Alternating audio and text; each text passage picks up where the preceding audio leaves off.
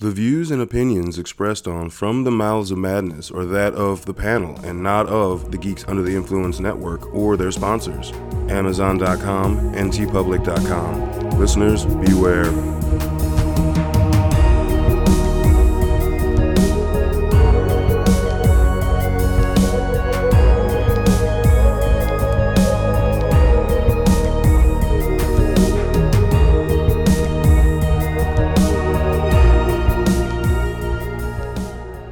Coming straight from the Mouths of Madness, I am Lowdown. With me, as always, is... F you honor. What's up, bitches? Spooky Bitches. Spooky bitches. Spooky. Yeah. Yeah. Ooh. That time of year, motherfucker. That's right. I'll put a spell on you.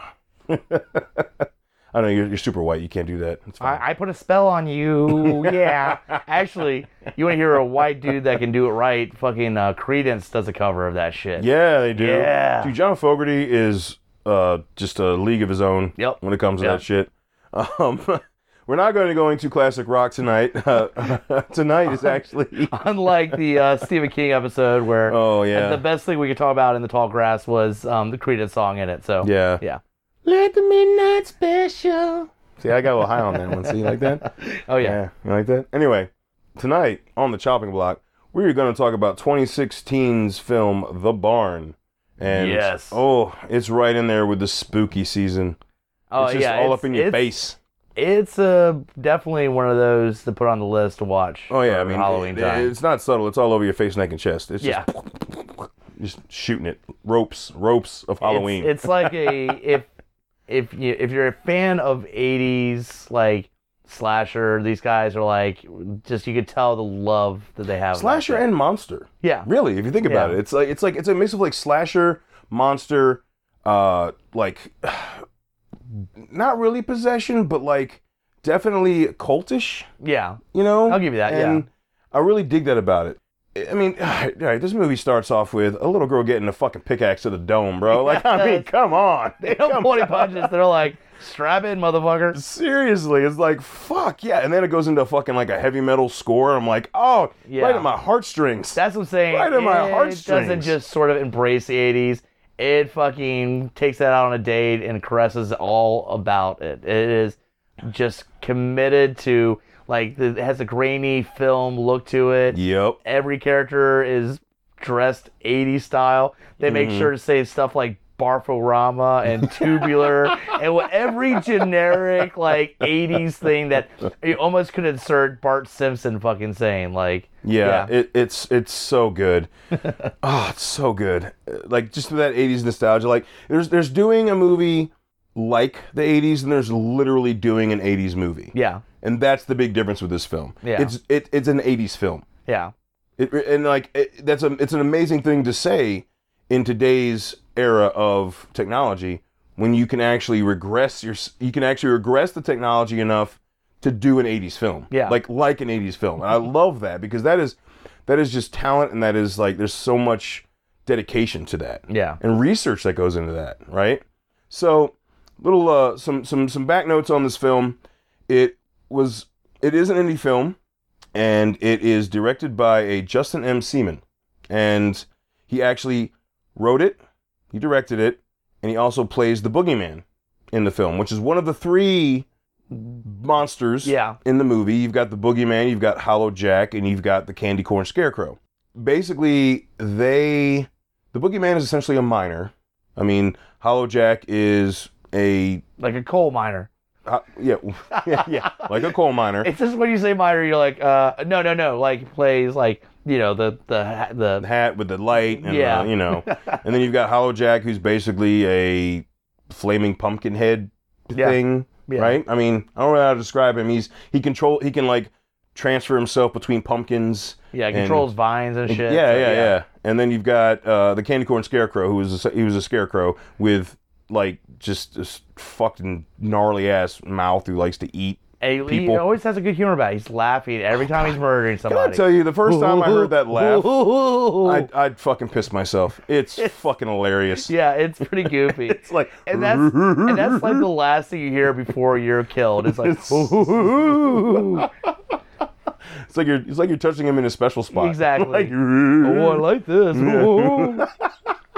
So good. And basically, it opens up in the past from where the movie's set, time frame wise. And yeah, there's this legend of this barn in the town. I forget the name of the town. You'll see it when you watch the movie because you will watch this movie. And these kids, as kids do, like, oh, go knock on the door, I dare you, blah, blah, blah. Let's see if it's true. Let's see if the murders rumors are true. Let's check it out. And then, of course, one of the kids, little girl, goes up there and knocks, and the rumor goes if you knock and say trick or treat, they're going to give you a trick or a treat. And, well, she got a hella trick because all of a sudden, like I said, a pickaxe from the miner goes right into her dome, and... I don't think they deliver many treats. I think it's all tricks. It's all tricks. It's murdering you, but I guess maybe one person got like a Snickers one time, and then after that, we're talking way back. It might have not even been Snickers. It might have been like a Mr. Goodbar or like a Cowtail. Candy, fucking candy apple. A candy apple, or like whatever. I don't know. Thing they had a Mike and Ike, or some shit like that, like fucking Almond Joy, like some old ass. Whirlers. Yeah, that had to be around because old people give that shit out left and right. So that had to be from back in the day. All right.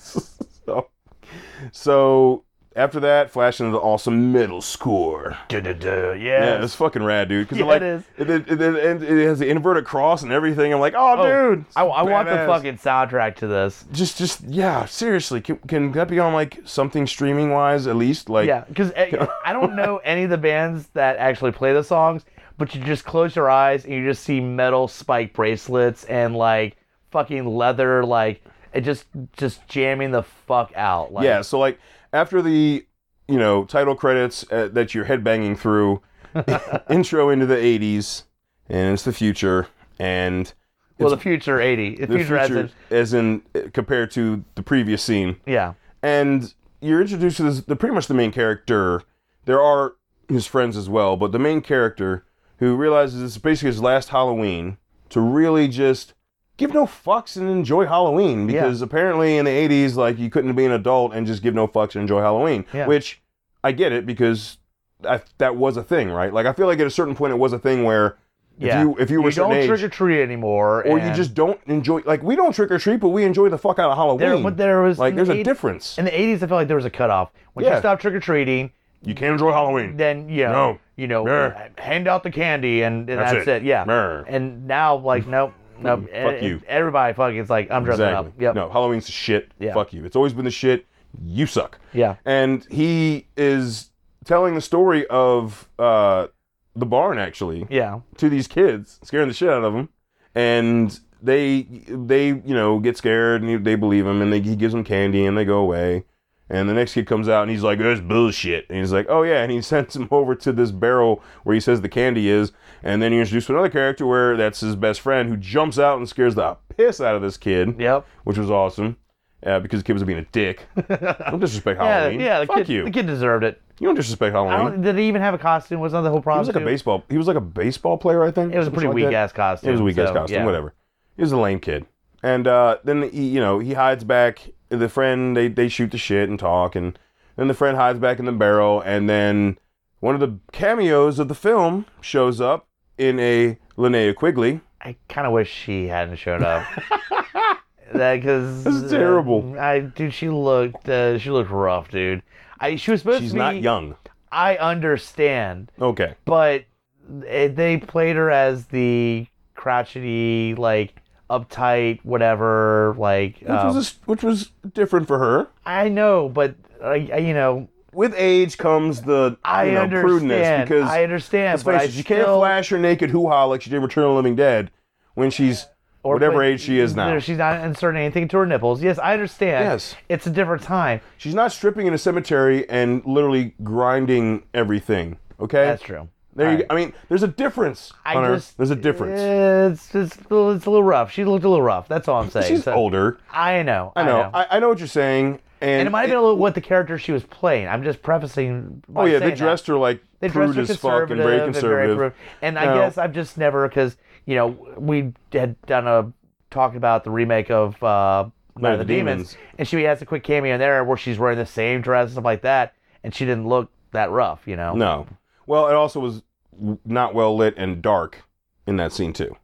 I'll give you that. I'm just saying. That is true. But also, like I said, like, dude, those movies that we saw her in that we got our, young boners off on, was literally 30 years ago. Yes, that's true. Yes, that is very true. So there's that too. And she was in her late 20s, early 30s in those movies. So, we're looking at late 50s, 60s in this. So I'll give it to her. Because if she turned around and bent over Night of the Demons, I was like, God damn, girl. I'm just saying. Hey.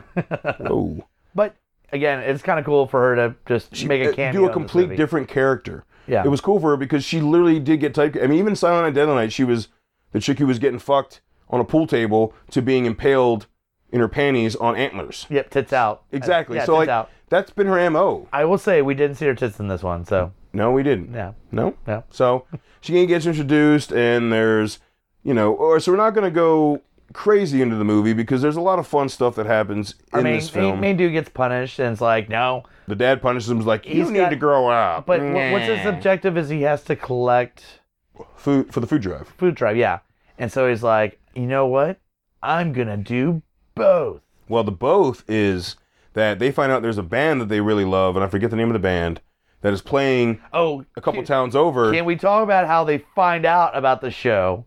Who's the DJ? Oh, Mr. Ari Lehman, the other fucking cameo who, if you don't know and you love horror, you need to call somebody. He is the OG Jason Voorhees from Friday the 13th Part 1. And by the way, the show he has, the Rock Hour, whatever. It was Doc Rock, wasn't his name? Doc Rock. And it's just him, like, biting on records and all of your with, like, power tools and stupid all shit. Your basic shit that you have on a community access, like, rock show back in the 80s. He's just a madman. He's out of control. By the way, by the time this comes out, I don't know if it will have happened or is still going to happen, but he is coming to Richmond with his band. So that is going to be fun. Yeah. His metal band. He is in a metal band, and you will probably see social media posts. Either you've already seen them. Doesn't it have lyrics, like the band's got connections to Jason or something like that, or is it just... So I think, I don't know. I don't care. It's already I was gonna say, I don't give a fuck. Yeah. I'm going to go watch it. Yeah. Like, or we've been there. I don't know when this comes out. Exactly. I can't remember the date of when the show is, so just bear with us on that. But yeah, Ari Lehman shows up, and it's a fun cameo. It really is. And it fits him. I feel like it fits him now. Like, with that crazy ass mustache, yeah, it does. The fucking long curly hair. It's like, dude, fuck yeah, dude, kick ass. I love it. So yeah, so and so's playing and they're like, oh shit. At midnight. On Halloween. Don't like make sure you've got to be there. And of course, everybody's like, oh shit, we gotta make it to this road trip. Show. And he's like, wait, she didn't say I had to go gather food in town. So they decide to venture to the concert and also do the food grabbing in friends, that sound. Well, there's like a few friends they grab. It's like a trio of, there's like a couple. But they got the one friend that has the awesome van, which I'll have to pile into. So. Yeah, the shag wagon. It's basically a shag wagon. Left over from the 60s. It's the 80s. There were tons of those around.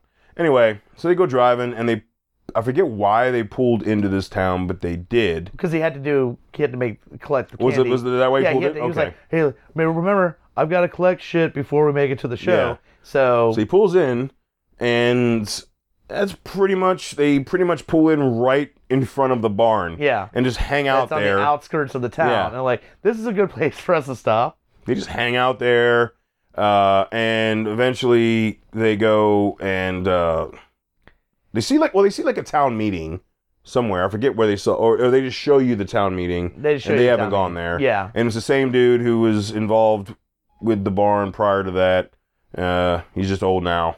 And meanwhile they have a fire going outside of the barn, and there's a dare that pops up to go knock on the door and do trick or treat. Yep. And who do they all go in, but who's the one that's investigating everything first up is your token black guy. Yeah. Yeah. And who's the first one to die? Yeah. Token black guy. Token black guy. Yeah, because they all go in the barn, and it's got some weird shit, and they're like, all right, cool. And he's like, you know what? I want to hang out for a little while, check out some more shit. He starts listening to music, looking at all these random chicken coops or whatever the fuck. Yeah. And there comes the miner. Yep. And just, first victim. Surprised. I was shocked that he would be the first victim. I mean, it tracks though. Yeah, I know. Like, And then when they find that though, because they go into the barn to look for him, when they realize he hasn't shown up, he's putting him through the meat grinder. Yeah, he's got his head. He's making hamburger out of him. Yeah, it's awesome. So you have they have such an appreciation for 80s slashers. You got your boyfriend, girlfriend, couple that's like... She has amazing tits, by the way. And they're like, all right, we're going to hang out, get a tent, and just fuck next to the cornfield. I'm gonna fuck. Yeah. And the other characters go to town. So you get them, everybody's separated, so you get your prime setups. Black guy goes first, then couple that I guess did fuck. So you know what's going to happen that. 80s rules. You fuck, that's it. Yep. So I don't think Hollow Jack killed anybody initially. No, it was the miner that killed the black guy. Killed the and then the girl. couple was killed by the scarecrow. Yeah. Well, he goes to investigate something. The boyfriend goes to the barn. She's left alone. Here's the and that's what Hollow Jack, the goofy. Well, you think it's a friend watching him being a pervy. Yeah. But I can't remember if Hollow Jack came out and killed anyone initially, or if he didn't start doing his killing till he got to town. Because after all this, so you've got the main character and this girl he's been like seriously crushing on in town, and they're going to collect. By the way, I just want to bring this up real quick because it's the only thing that irritated me throughout the movie is your main dude, right? He's crushing on this chick pretty hardcore. They go to a skating ring. She's working there. His best friend is doing all the heavy lifting. All the work. Hey, we're going to go to a show. You should come. And like, hey, it's really cool. Y'all should like just hang out here together. And like his best friend's doing everything. And the main dude just keeps not going through with it. Like, oh, I don't know. Maybe not. And like playing off. It's like, dude, your friend's trying to hook you up. He's trying to get you laid. And you keep cock blocking yourself, man. Yeah, it's terrible. Stop it. It's fucking terrible. And it goes throughout the entire movie. Well, up to a certain point. Yeah, up to a certain point. But just the last 10 minutes. There's enough points where I'm just like, dude, she's digging your shit. Stop cock blocking yourself. Yeah. So no, you are correct. Yeah, because I remember when we watched it, we kept talking about that. Like, God, stop damn it, man. What are you doing? Yeah, like his friend's like, well, you want to sit here? You should sit here. And then the dude would be like, no, yeah, I'm fine. And like, no, there's a reason and a purpose for all this shit. Stop it. Yeah. So I was surprised his friend after a while was like, fuck this, man. You're lame. I'm taking over this shit. I was like, dude, I'm gonna get in that. Like, sorry. Yeah. Like, fuck you. You're just being dumb. Anyway. 5 times, you're done, man. Yeah, I helped you out 5 fucking times, dude. Yeah. So then every one of the monsters.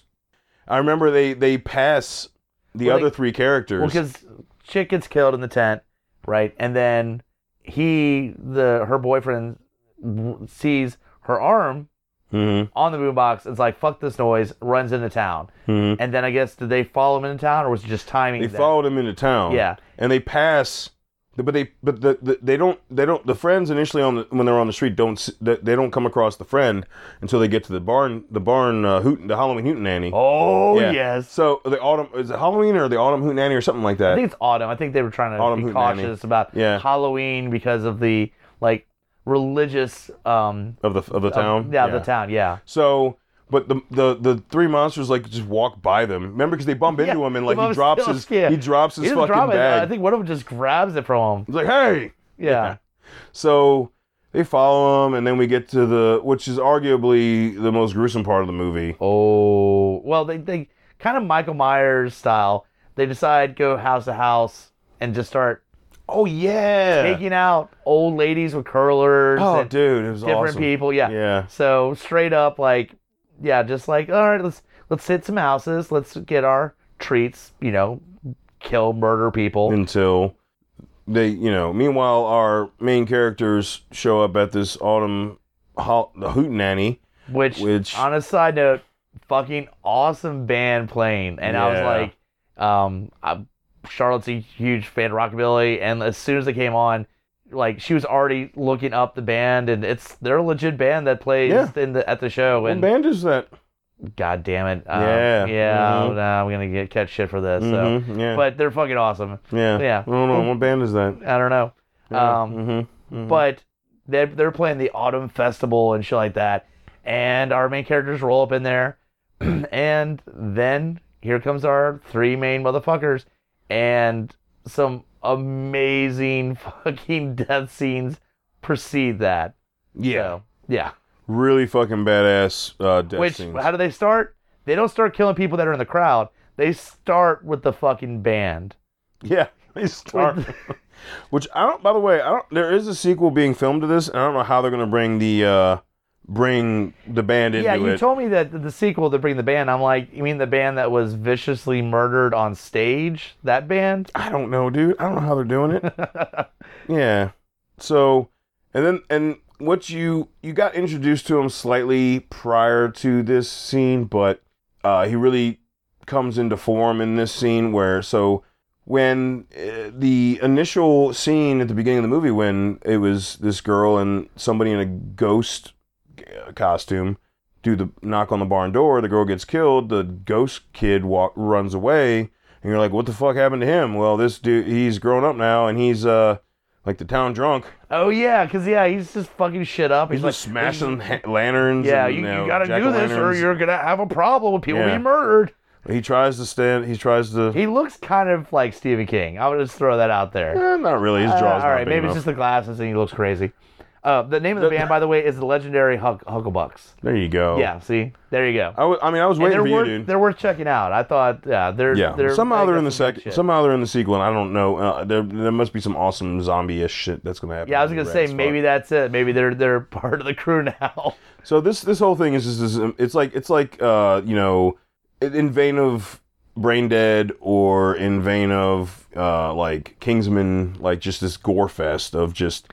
Oh yeah, guts and body parts and is being pulled out. Yeah, just death scenes galore. Yeah, it's so good. Yeah, they take about 10 minutes to say, all right, let's have some fun. Let's show you some good deaths. Exactly. So. And then the main characters, of course, escape, and then now they're on their scent, and they end up going back to the barn where there's this cult following happening, basically. And then we find out, that the religious, I guess, priest that preacher? Was like, we need to appreciate autumn, and well, he doesn't work for that church. He works for the Church of Satan. Church of Satan. Satan.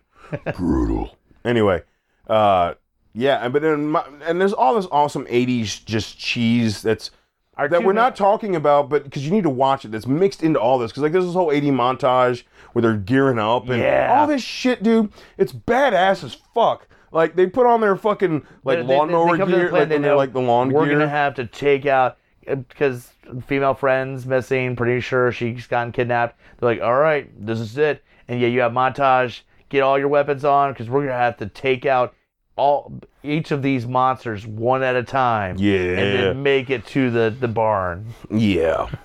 Yep. So they have this whole scene where they're killing, the Hollow Jack, where they're just bashing all the pumpkins and using fucking weed killer on them. Yeah, it is. Great. And then they thought they got all the pumpkins, and then they're walking, and like very like slow motion Evil Dead, some vines very slowly go around their legs. And then it speeds up. Yeah. Like it's and just, they're like, oh, God. Oh no, we can't move. We're trapped. And I was like, oh yes, please. Yeah. Please, more of that. And more then, of that. There's one last pumpkin they didn't smash, and God damn it. Yeah. The image of those vines slowly going around. Like you have no feeling in your legs in order to let those vines get that far around without going, what the fuck is going on? And just lift your leg up. There you go. Lift your leg up. You just defeated the vines. Exactly. Yeah. And then, they burst into the barn while this cult meeting is happening, and they're fighting the miner and, all this other stuff. And basically what you find out is, for them to have good harvests, they worship Satan. Yeah. And they try God. Harvest not so good. Satan seemed to give them better harvest. Though. But they have to sacrifice. Yeah, as you do. That's the one thing, Good Souls. harvest. One person. Yep. Hey. So I can't remember if it was every year or every so many years that they had to do this. I can't remember. Yeah. But yeah, it leads into them stopping the sacrifice. Oh, it was a sacrifice of flesh and meat. Remember, That's because right. it was like not just like sacrificing souls. It was like there was like just pieces of bodies and shit. They were like they had like buckets and shit. Yeah. All right, that's right. So basically, what you find out, some of it, and then you downstairs of the barn is where you see the huge collection of just ew. Yeah. And apparently, you find each one has kind of a purpose, The big one being the miner is the one who tunnels them out of hell. And again, I didn't realize that there were basements to barns. That was news to me, but Apparently. yeah, apparently. There's basements to barns. Yep. Hey, whatever. They go, all right, because they find the hatch and they go down. I was like, wow, that's a lot of dedication to have that. And side note, but speaking of what we mentioned, Brain Dead earlier, there's a little homage to Brain Dead with that fucking lawnmower, dude. Lawnmower. I mean, it wasn't... It was very quick. It was very quick. But they pointed out the lawnmower earlier. When they first go in the barn earlier in the movie, they're like, oh, wow, check out that cool-looking lawnmower, which I don't think it looked very cool. I think it was more of, I wonder if we're going to use this later on. Yeah, it just is a pro-gas lawnmower, but it was cool later on when they fucking used it to chop up some motherfuckers. I'll give you that. Yeah. Yes. And then there's this huge, so it ends up being they defeat Hollow Jack, they defeat the Candy Corn Scarecrow. They've all been beaten, and you're down to the strongest of them all, which is the miner. Yep. And there's this like fucking sick battle with like a pick and like a shovel and like I think there's a flashlight involved. And, like, whatever objects he can grab. Yeah. And they eventually clearly overcome the evil, but they did not anticipate the devil. And hey. And then we're done. It stops. It stops right there. With an awesome still of them like, dude, I mean, oh God, this movie's so good in so many ways. It's so good in so many ways. Hold on. Because we joked about it when we watched it. I just had to bring it up real quick. Is when they go down into the cellar of the barn, it gets blocked so they can't get out. And then the barn catches on fire. And so he's brought up his best friend's like, oh, the barn's on fire, man. Barn's on fire. And we were joking around because it's like, oh, the keg's gone, man. The keg's gone, empty. Man. He's like, barn's on fire, man. And it's very like nonchalant, like, oh man, that sucks, and like not like I guess we're going to burn to death. No, it's just barn's kind of more on fire. Of a nuisance. Yeah, barn's on fire, man. He floated the keg. Yeah. Fuck. What a bummer, man. Dude, I thought we were going to a kegger. It's already floated, I guess bro. our flesh is going to melt, man. It's going to be such a fucking bill. Fuck. But yeah, anyway. I love it. You get to that still at the very end, and then just one last time, fucking rock out some metal. And then you get last little cutscene. Because the girl that the main character that was too dumb to get in her pants, he sent her away before all the final showdown shit happened. So she's still driving, apparently, after all this shit. And somehow, they don't show it in the movie, but somehow they did pick a pumpkin from the back. And Hollow Jack starts... They were going to take the pumpkin to the metal show. Yeah. Every metal band loves people bringing pumpkins. Is that a rule? Maybe it's an 80s rule. I mean, we don't know, dude. We don't know. I'm not sure that... Okay. Yeah. Anyway, there's a pumpkin that just fucking... But you got to get the setup. It's all electricity. It's all electricity. Remember, it short circuits to life with the flaming eyes. Right? Yeah. It's like... But you see the pumpkin, and all of a sudden, bzzz, you see the buzzing, and then in credits, and then... Dude. Fucking more 80s sounding metal. Yeah. No, all right. So before we get into our final thoughts on this film, if you can't tell from how we've been talking about it, I do want to mention that 2 years ago, so 2018, at a Monster Mania Con in Hunt Valley, Maryland, I had the pleasure of meeting Justin M. Seaman. He and his wife and their newborn, I believe, first child, I believe he has 2 now. Congratulations, by the way. Were there, and you know how you know somebody's there to fucking just do the business is when you're there with your wife and your newborn child. Yeah. You're not there to fucking party. Yeah. You're there to fucking like promote your shit because not only is he a writer, director, and actor, he also runs a distributing company called Scream Team Releasing. And what that does is he takes independent filmmakers that can't find a place to distribute their film. He will distribute your film, and he will pay you whatever that film makes. Like, obviously, I mean, there's a percentage you make as being a distributor, right? But like, I mean, also it's an avenue for people to distribute their film that more than likely wouldn't have found a distributor otherwise. So he's got his film, and he's got all these other films that he's promoting his business. And like I know if I went to a con with my wife and a newborn, I mean, when I'm not on the floor, my ass is like probably sleeping. Yeah. Like, I mean, I'm just saying. Like, right, let me get 5 hours sleep and then get everything set up. Exactly. So No, I was Not lucky like enough our, to. not like our drunk asses. Yeah. No, God, we're a fucking train wreck at a con. Jesus. But we were lucky enough to get a few minutes to do a quick interview with him about that. And when we go into Scream Team releasing and, starting that company and then how he runs that, as well as we talk about the barn and the history behind that. We're going to go ahead and add that interview to this episode so that way you can hear that, because I feel like the interview is on an episode of another podcast from back in the day, a couple years ago, and I really want you to hear him talk about his process of what he did to make this movie feel as authentic as it did. All right, hey geeks, this is Lowdown Brown again, and still at Monster Mania Horror Convention. This time I'm speaking with Justin Seaman. He is a writer, director, actor, and owner of Scream Team Releasing, and then they have a nice slew of fun-filled, gory horror films. I personally have seen The Barn, which is actually his film. Justin, what made you want to start creating? I think it was just growing up on horror films, watching them as a kid, and wanting to know how monsters were made. That was my first love, was special effects. And then the more I looked into how, especially the Monster Squad.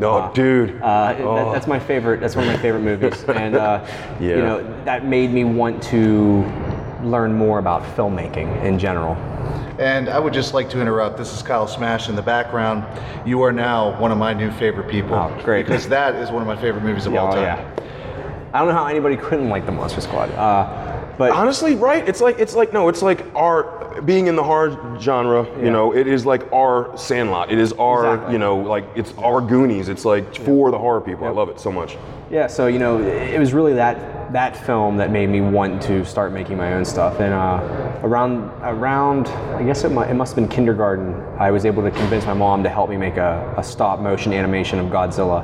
Oh, cool. Yeah, so I took like my big Godzilla figure and it was like in our driveway, and he kind of goes through and he smashes the town, and the town was like the Ghostbusters firehouse, and everybody inside of it was like Ninja Turtles and Ghostbusters and He-Man and all that stuff. So it was all just the toys I had around, but we had to edit in the camera. Mm-hmm. So it was like, you record something and then pause and then move it.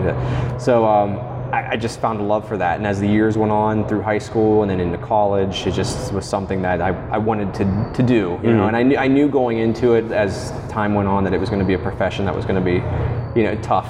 Oh yeah. And it's very tough because it's an art, Yep. And a lot of people look at it as go get a real job. But you know what? I enjoy it. I make money at it, And it is a job. I mean, it's work. I tell people I've put more work into making movies and selling movies than I think I would at a 9-to-5 job. Like, because it doesn't end. I'm up at all hours of the night working on stuff, which I don't get to clock out because, So it's not even like just the filming. It's the editing, the production. Where's the money coming from? Where can we film? Exactly. Like you got so many connections and you got in contacts. So many things that people don't understand that goes into a movie, and that's why I think it's so disheartening with piracy. I know it affects Hollywood, but especially the indie guys. Yeah. It's really tough, and because people just go, oh, whatever, you made a movie. It's like, we put a lot of work in that movie. It took a lot of dedicated people, a lot of money, a lot of time. And it could take years for someone to make a movie. So I always hate to hear the stories of people putting their content out and it getting stolen. And even myself, when I go to these shows, I have people that come up to me and say, oh man, I love The Barn. And I'm like, oh cool, where did you get it from? Oh yeah, I downloaded it off the internet. I'm like, why would you tell me that? Like, why would you backhand give me a compliment? Like, can you at least give me $20 now since you do own it? Like, thank you. Thanks for stealing it, but I'm glad you liked it, right? So that kind of sucks because I'm like, then they're also the same people that go, oh, you're going to make a sequel. Well, not if you're stealing the movie. How am I going to afford to make a sequel? I can't. Seriously. Yeah. So it's like I said, it's a tough field for people. You have to really just love it and be dedicated to it. I'm sure you know, because doing the podcast stuff. You gotta stay on it. You got the biggest thing is getting the content out there. Yeah. You're constantly having to work on getting the content out there. Yep. And and for those of you listening who don't know, like you at least need to try the indie movies. Like everyone, they see the big blockbusters come out. Yeah, there's some good ones and they're awesome to go see, but like check out the indie scene for horror. There's a lot of great content coming out from multiple sources, that people are creating great films. And if you think, oh, you know, it's indie, it's small time, it's not going to be this or that, you know, it's not going to be glossy enough for me. I'm like, well, stop and think about this for a second. For those of you who don't know, Halloween was an indie film. Yeah. And look what it turned into. Oh yeah. So it's like, that's what the kind of stuff you can come across. Oh yeah. You know, and people need to look at that. Well, I totally get it, because there is a lot of poorly made films out there, and it does turn people off from even wanting to take the chance. And that's one of the things when I started Scream Team, I wanted to invest in films that I personally liked, that I thought an audience would like, and I also have to like and believe in the people behind it, because I don't want to pick up a movie and sell it and the person that made it's an asshole. You know, like I don't want to, you know, because I'm kind of working for these people, you know. So, you know, and the one nice thing I will say about the indie film community is that when you start to find people that like your content, they continue to come back and support it, and the word of mouth is very good, because they understand, like, hey, these guys can't keep making new films for you to like and enjoy if we don't buy them. Exactly. You know, so yeah. Exactly, and it does, you know, it does help, you know, to throw at least one or two out that, you know, like, for instance, right now, guys, you can see one of the movies. It's a series. It's got 6 episodes. Season 1 of it is on Amazon Prime. Yeah. The Witching Season. Witching Season. That's what it was. I knew it was the Witching something. I couldn't remember the Witching Season. Yeah. So that helps too. You know what I mean? You're losing a little money, but if people are still going to buy it because it's not going to stay on Amazon. Exactly. You know? And what we're seeing is people watching it and then turning around and buying it because they want to own a physical copy. Yeah. And I get it all the time. People say like, oh, you know, how's the sales doing? Because you only focus on physical. You know, and I said, it's not dying. I mean, there are people out there that they desire and they want to have something in their hands and look at. It exists. Especially if you're a collector. Exactly, yeah. You know? So that's kind of, it's funny, we were doing, I don't know what horror website put it up, but they pretty much referred to my company as like the indie Scream Factory, what we're trying to do, because, you know, we do special art designs, reverse art inserts, especially with Bong of the Living Dead, the one that just came out yesterday. The film crew that made that, Backward Slate Productions, they wanted to do a slipcover, but it's a stoner film, so they wanted to make the slipcover look like a brick of weed, you know. Yeah. So like, and we did a small run of those and it's selling like crazy because people, they want that, and you don't see that often with indie films. You usually see an indie film, it's like a home burn on a white disc. Maybe sometimes they print on it, you know, and then the sleeves look like they printed it on their computer. And your packaging is very impressive. Oh yeah, I mean, these are like legit replicated discs, go through the factory process, the QC and all that. And I mean, it's expensive, but you know, I want to put out quality material because I don't want to sell somebody a stinker and then they don't come back. Exactly. But no, it shows, like, you know, we say it's hard, and like, folks, that there's love that goes into it, because you want to release something that you 100% say, this is awesome, and here you go. You know. Yeah, and the thing is like, I started out with The Barn, and then I picked up 1031, which I was a part of. That was a Halloween horror anthology, and then the next release was The Sleeper, which is a film that came out in like 2013. It was self-released by the filmmaker Justin Russell, and once he sold out of the copies he had, it just kind of disappeared. And I tracked him down and told him, I said, The Sleeper was an inspiration for me to make The Barn an 80s throwback, because I'd always wanted to do that, but people were like, no, don't do that, you know, that's over, that, you know, people were tired of that, do something original. And I was like, but I wrote the story as an 80s film, so it felt wrong not to do it. And I saw The Sleeper and I went, wow, if this guy could do it, I can do it.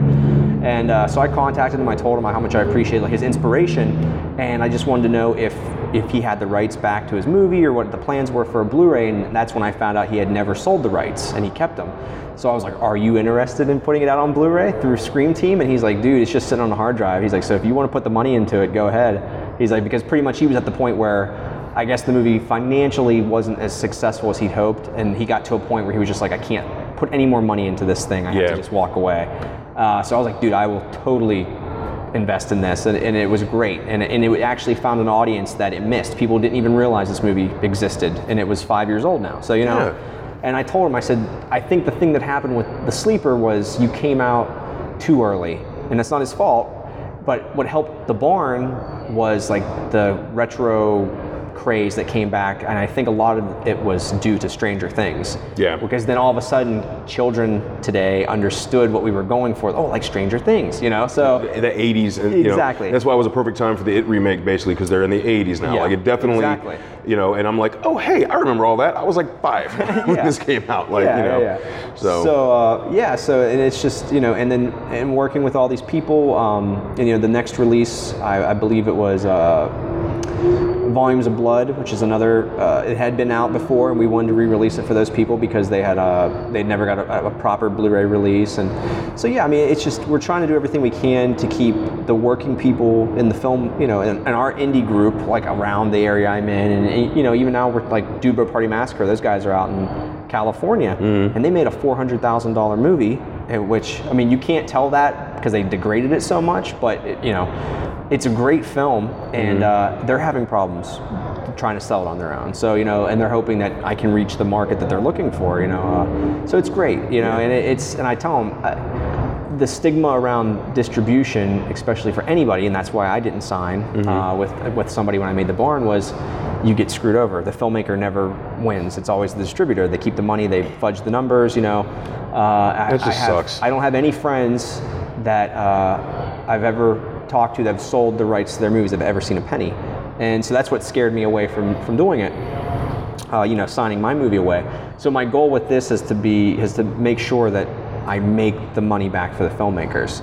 Make sure the creators get money for their work, right? And I tell them up front, I'm like, look, if you want to see your movie in a Walmart or a Target or somewhere, and you want to be able to walk into that store and see it on the shelf and take a photo with it, I'm not your guy, because you have to make those deals with those people that then keep your money.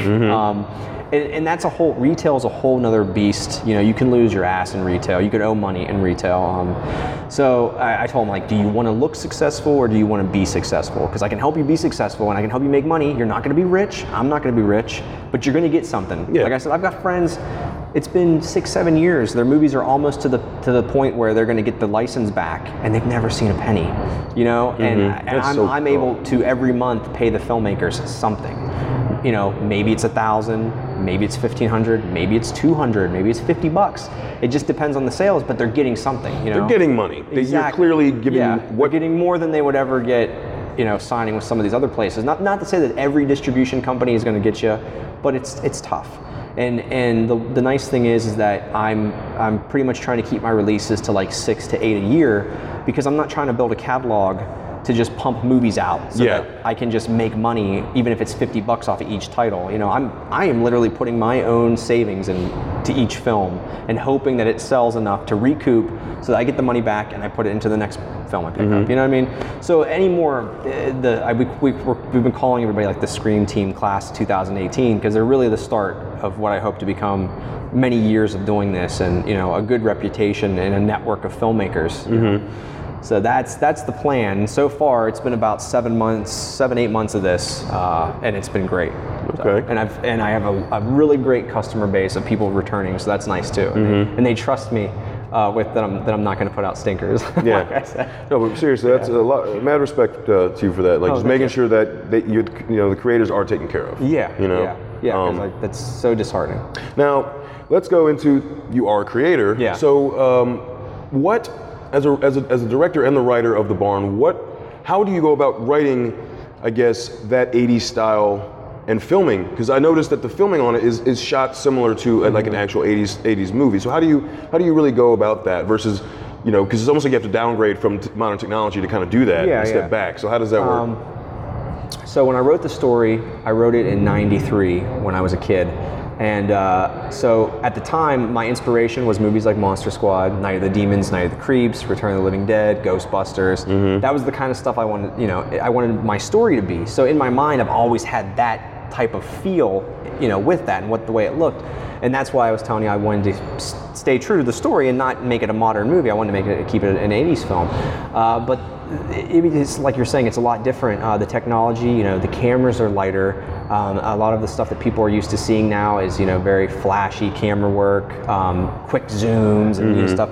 And we knew, going back and watching the films, watching My Bloody Valentine and things like that, looking at how the shots were, a lot of it's on tripod. You know, the camera moved when it needed to move. It wasn't like a constant little like a shake, you know, that you see now like in almost every film where it looks like it's handheld.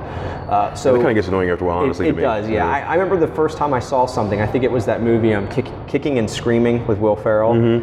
It was so much handheld, like quick movements, that it was making me nauseous. And I'm like, it looked terrible to me. And now most things look like that, and I don't notice it now because it's so, you know.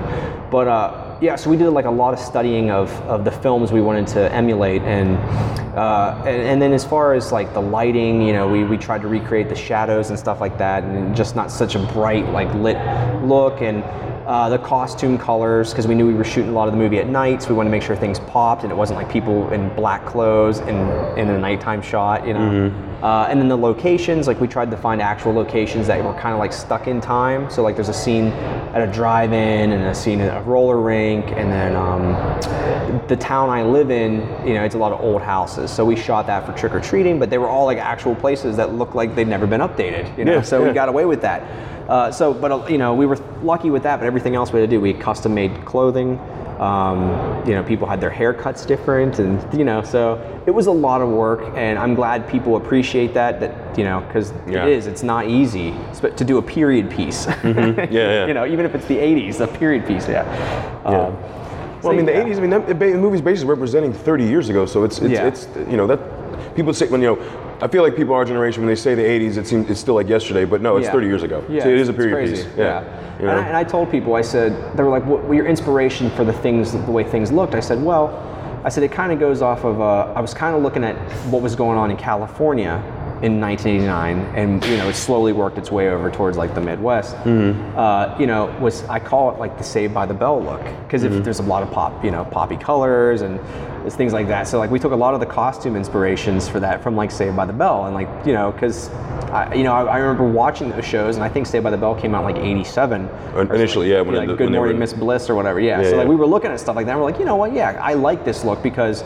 the end of the '80s kind of spilled into the early '90s. You know what I mean? So a lot of people, the neon stuff that wasn't really that popular in the '80s. It's more in the early '90s, but we have this thought of what the '80s looked like. You know, so people associate it. So we were like, well, it did look like that, just not necessarily where, like in Pittsburgh, you know, at the time. So that's what we were trying to, like, you know, we're going to go for more the flashy end of the 80s for that. So people could go like, yeah, it's an 80s film, even though it would technically probably look more like an early 90s film. You know? I don't know. I definitely got, because I'm just knowing the actual, you know, what the actual clothing was kind of like. Like I did think the clothing did match, especially when you have the dance scene at the high school. Like you get a lot of shots of the clothing. You had to hand make all. Did you have to hand make a lot of that? No, a lot of that was like, hey, because it was like it's out in the country. We're like, hey, just bring out your farmer clothes.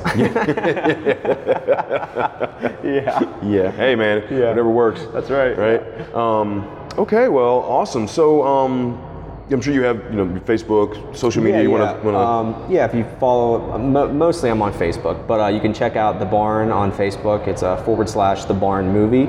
And then if you go to the website, screamteamreleasing.com, that's where you can buy pretty much anything I've ever made for The Barn, and then all of the new titles that I'm carrying. And then you can reach me on the contact page there as well, but you can also email screamteamreleasing at gmail.com to get a hold of me. And I'm always looking for submissions. Can't guarantee I'll pick your movie up because, you know, I'm kind of choosy, but, you know, if you've got something out there and you think it kind of goes in line with the other titles we've got, please, you know, hit me up. I would love to take a look at it and see if I can help you. Awesome. Yeah.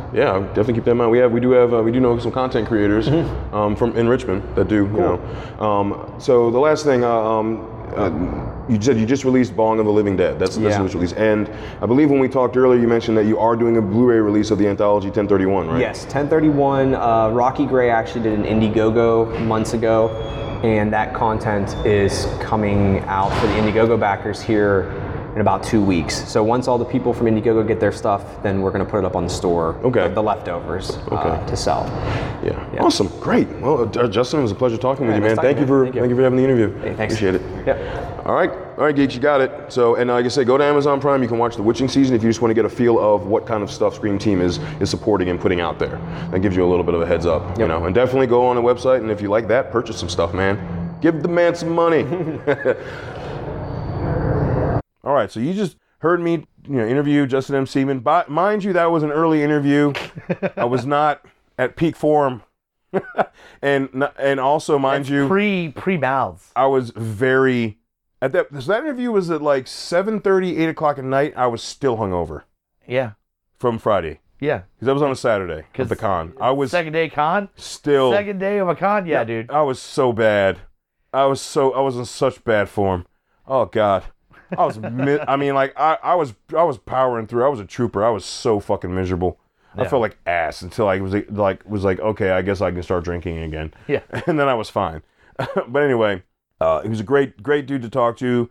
We were at Monster Mania last year in 2019, and he was there as well with another creator, director of another film that his company is actually releasing, and we just I wanted to do another interview with him talking about The Barn 2 because The Barn 2 was filming then. Yeah. COVID did obviously this year, of course, fuck it up like everything is done. As everything has been fucked up. So, but I wanted to kind of discuss where he was at with the project and how far it's come, but that just didn't happen. So there's the interview from 2 years ago, just kind of going into his passion and where he's at as a creator and an owner and where his love lies, basically. Yeah. So some other things I want to mention before we're done is clearly this movie was on the chopping block.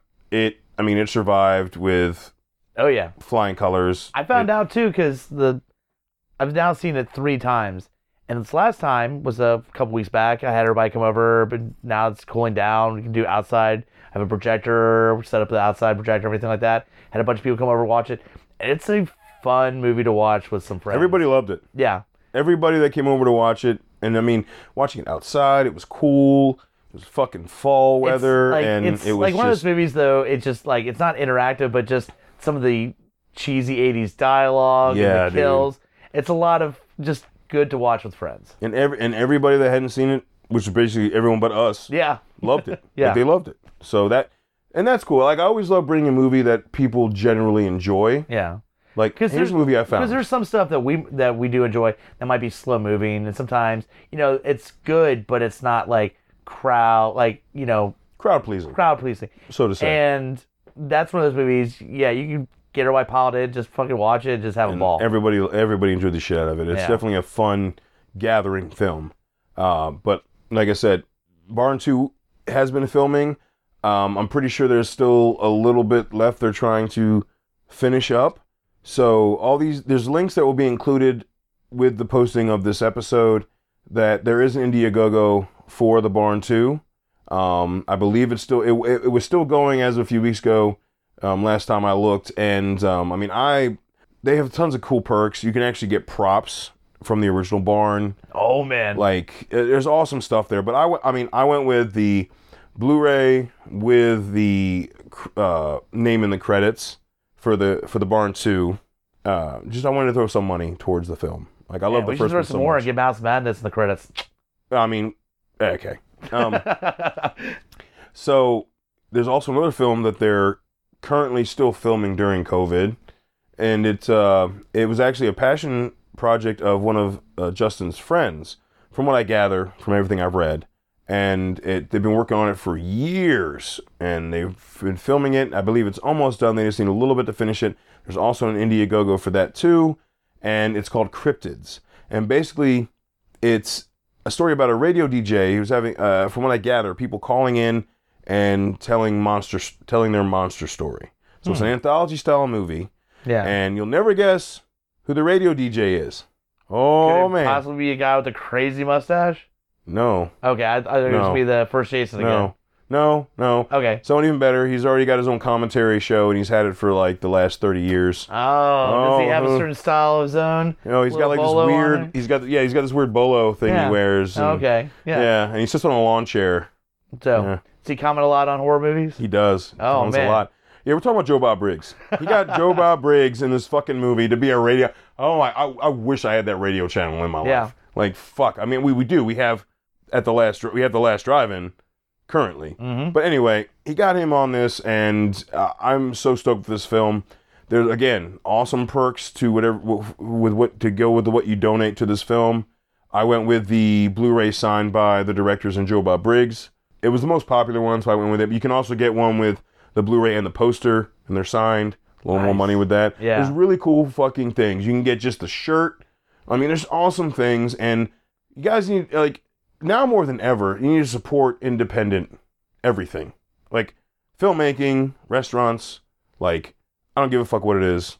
If it's independent and it's local, you need to support that shit. Yeah. Like, seriously. Everybody's struggling. So I want to do what I can where I can. And I've enjoyed a lot of the movies from Scream Team releasing. Like, I mean, another podcast of ours had an episode on one of their movies. Oh, yeah. Holy yeah. shit. Dude, Talking bro, about some Party Dude Bro Massacre 3. Yeah. Oh, yeah. That's right. And I mean, I've bought tons of their movies both times at the con. So, I mean, I'm Dreaming of a White Doomsday is really sick, which I need to let you watch that, Nephew Hunter. That's really good. All right. But they released some good fucking horror movies. They really, and like, I love that anytime an indie film has a way to be like spread, Yeah. you know? So And support the indie horror. I mean, like, exactly. and that's what's great about these cons is, I mean, there's a lot of advantages now in this day and age with the internet, but there's still something so badass about going to a con, these indie horror directors, and like getting that shit, having, like you did, talking to them one-on-one, man. It's fucking awesome. Yeah, and I really am bummed that last year at 2019's Monster Mania in Hunt Valley, because I did stop and talk to him, but we never got to make the interview work. So Well, and you didn't think there was going to be a pandemic where we've now that is missed- also true. we missed like 3 Cons. horror cons at this point. 3 of them. So yeah, and you didn't really think about it at the time. Or you know what, I would have prioritized a few other things too if I knew the last horror con I went to would have been Hunt Valley last year. So Gee, it's so sad. yeah, Anyway, so back to positive things. all the links to Scream Team releasing and the Indiegogo campaigns for both those films, The Barn 2 and Cryptids, all that stuff, and will be available when this episode comes out. Also, before we go, I did not mention this. The Barn itself is streaming on Prime. Yep. So if you have Amazon Prime, you can literally go in and just watch this movie. I do recommend buying it because I actually have 2 copies of it. I didn't realize in my drunken state I had bought a copy. I have 2 Blu-ray copies of this film. That's how much you love that movie's so good. You have 2 copies of it. I mean, I'm fine with it. Yeah. I love the movie. And look, there's sometimes there's certain movies, and you know, you might want to. You have the comfort of lending it out and not having to stress the fuck out. I was pumping this movie for a while. You were. No one listened to me. Yeah. And then when they see the greatness, they're like, oh, okay. Seriously, that's what I got. That's what I got. Like, they're like, yeah, you were right. I'm like, I know, bitch. Dude, how long did it take for me to convince Hobbit to see You're Next? All right.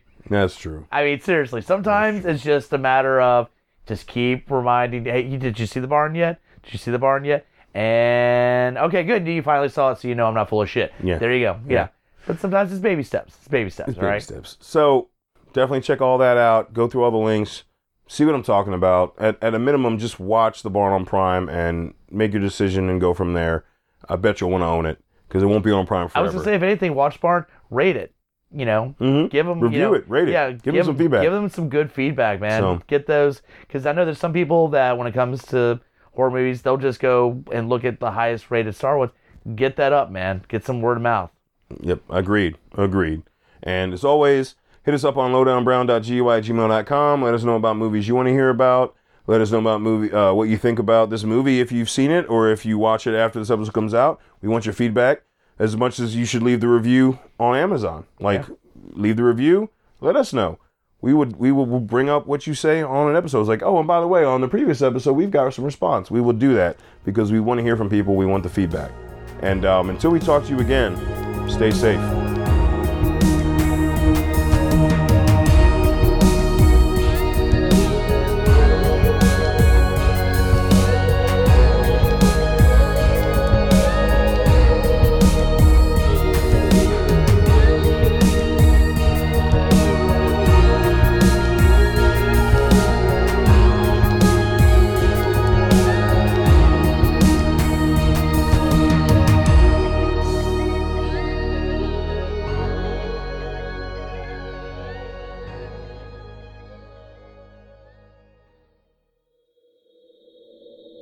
Join us at GUIPodcast.com.